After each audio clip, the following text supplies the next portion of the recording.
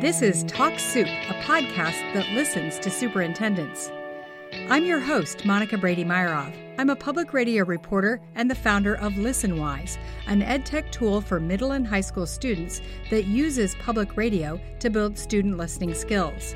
It also helps English learners acquire academic language with rigorous listening practice. Check it out for free at listenwise.com.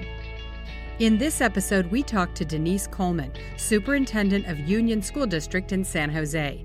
It's the highest performing district in San Jose and is known for providing a supportive, student-centered culture in schools. Superintendent Coleman says she's concerned about how society's problems are affecting kids in school. You know, when we have to do these active shooter trainings with all of our kids, throughout the year, that affects them. And she says that meeting students' academic needs isn't enough. Schools need to meet their social and emotional needs as well. Every child matters. Every child needs to feel connected. We started by talking about how the adoption of technology has changed teaching over time.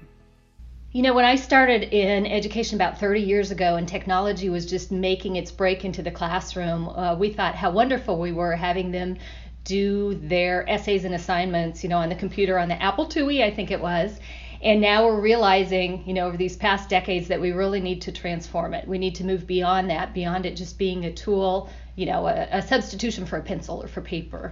So we have a number of different things, really innovative, exciting things going on in our district.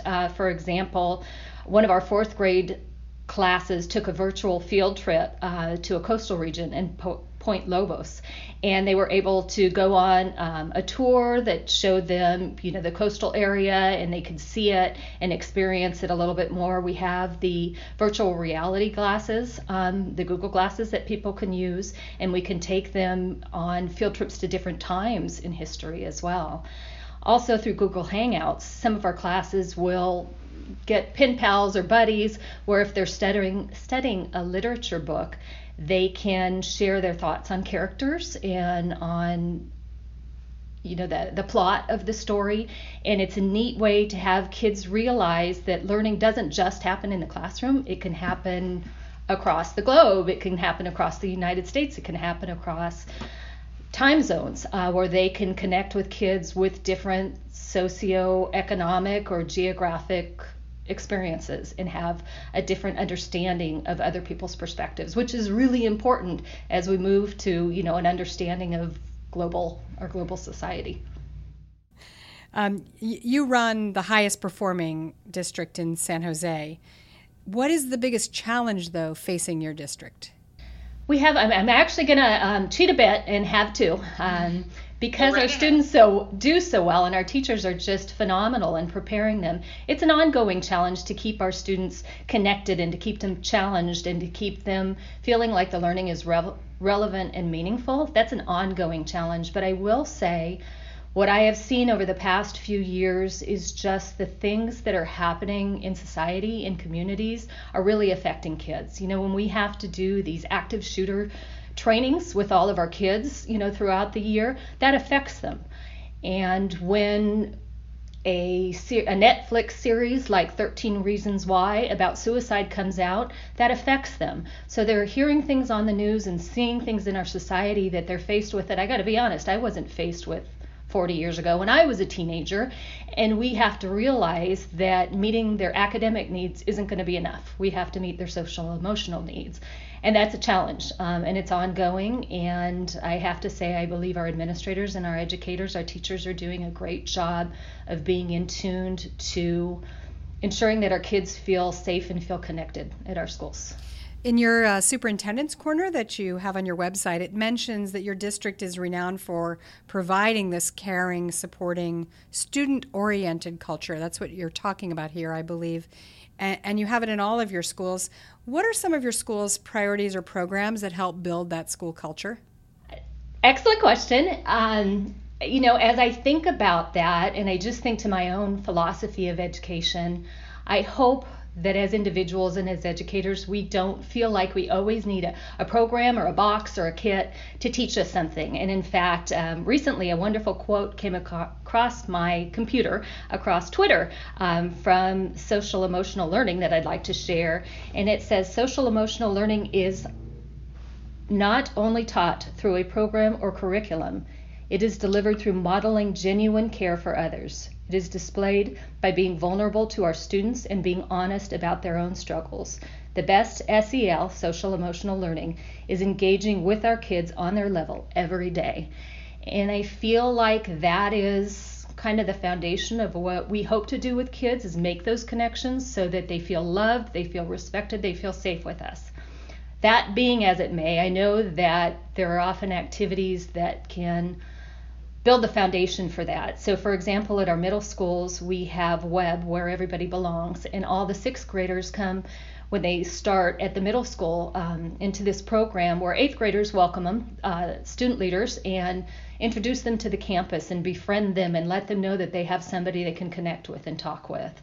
We also use Project Cornerstone and PBIS and other programs as well to support that. But I think underlying is just our common message that every child matters, every child needs to feel connected, and every child needs to feel loved, regardless of how you show that, be it through a certain activity or just your daily interactions. Going back for a minute to technology in the classroom, you sit at the heart of Silicon Valley and you're preparing students for the future. And we talk a lot about that, what that means, what that future looks like. How do the companies surrounding you who are on the cutting edge help you prepare students for that? Or how do you work with them to make sure your school district is preparing those students, your students, for the right kind of technology enhanced future? Gosh, I have so many examples, so I'll try to just choose a couple. We have a local organization, NextFlex. It's a Department of Defense contractor that is going out into our community and working to build workforce development with students from elementary, middle, and high schools.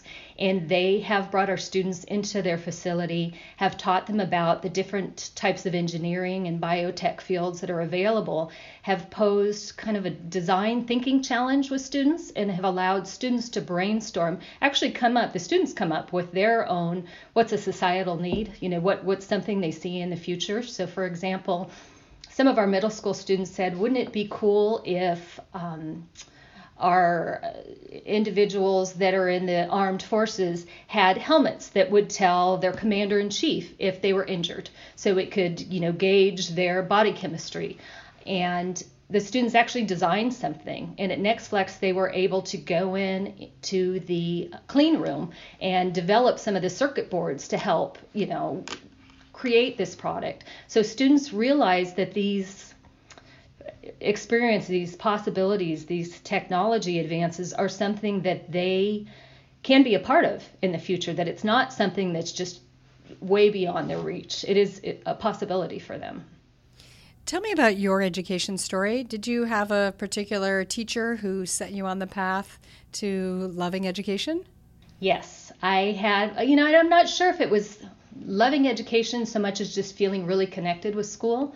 I wasn't a very good student. I went to the principal's office a number of times. I talked too much. That's my issue. And I had a teacher, Mrs. Myers, in second grade that I really connected with. And I'm not even sure at the time when I was a second grader how much I connected. It wasn't until a few years later, it was probably in my early teens, I saw a card that she had written to my mom, to my parents, just saying how much she appreciated having me in her class, and that she felt a real connection with me, and she wanted my parents to know that if they ever needed anything, ever needed any support, that she would be there for us. And why that meant so much is my mom was diagnosed with cancer around the time I was in second grade, and she died by the beginning of my fourth grade year. And I read that card maybe a few years later when I was in middle school, and just feeling like there was a teacher that cared so much to write such a caring card to make sure that my parents and I felt supported made me realize the impact that one individual can have on a child. All right, now might be a good time for the big talk questions. Big talk, these are big open-ended questions. The question is, what gives you goosebumps?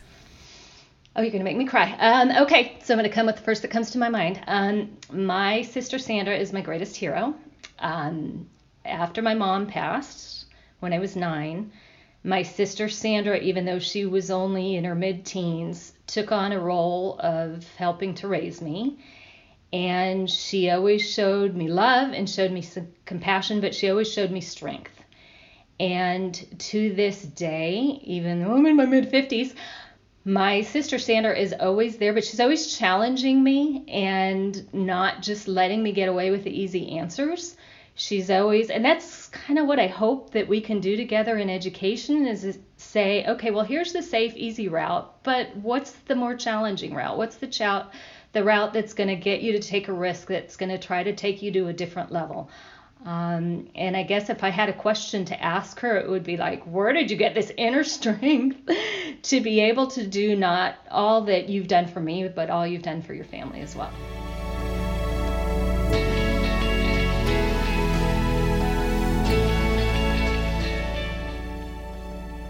You've been listening to Talk Soup. That's Union School District Superintendent Denise Coleman.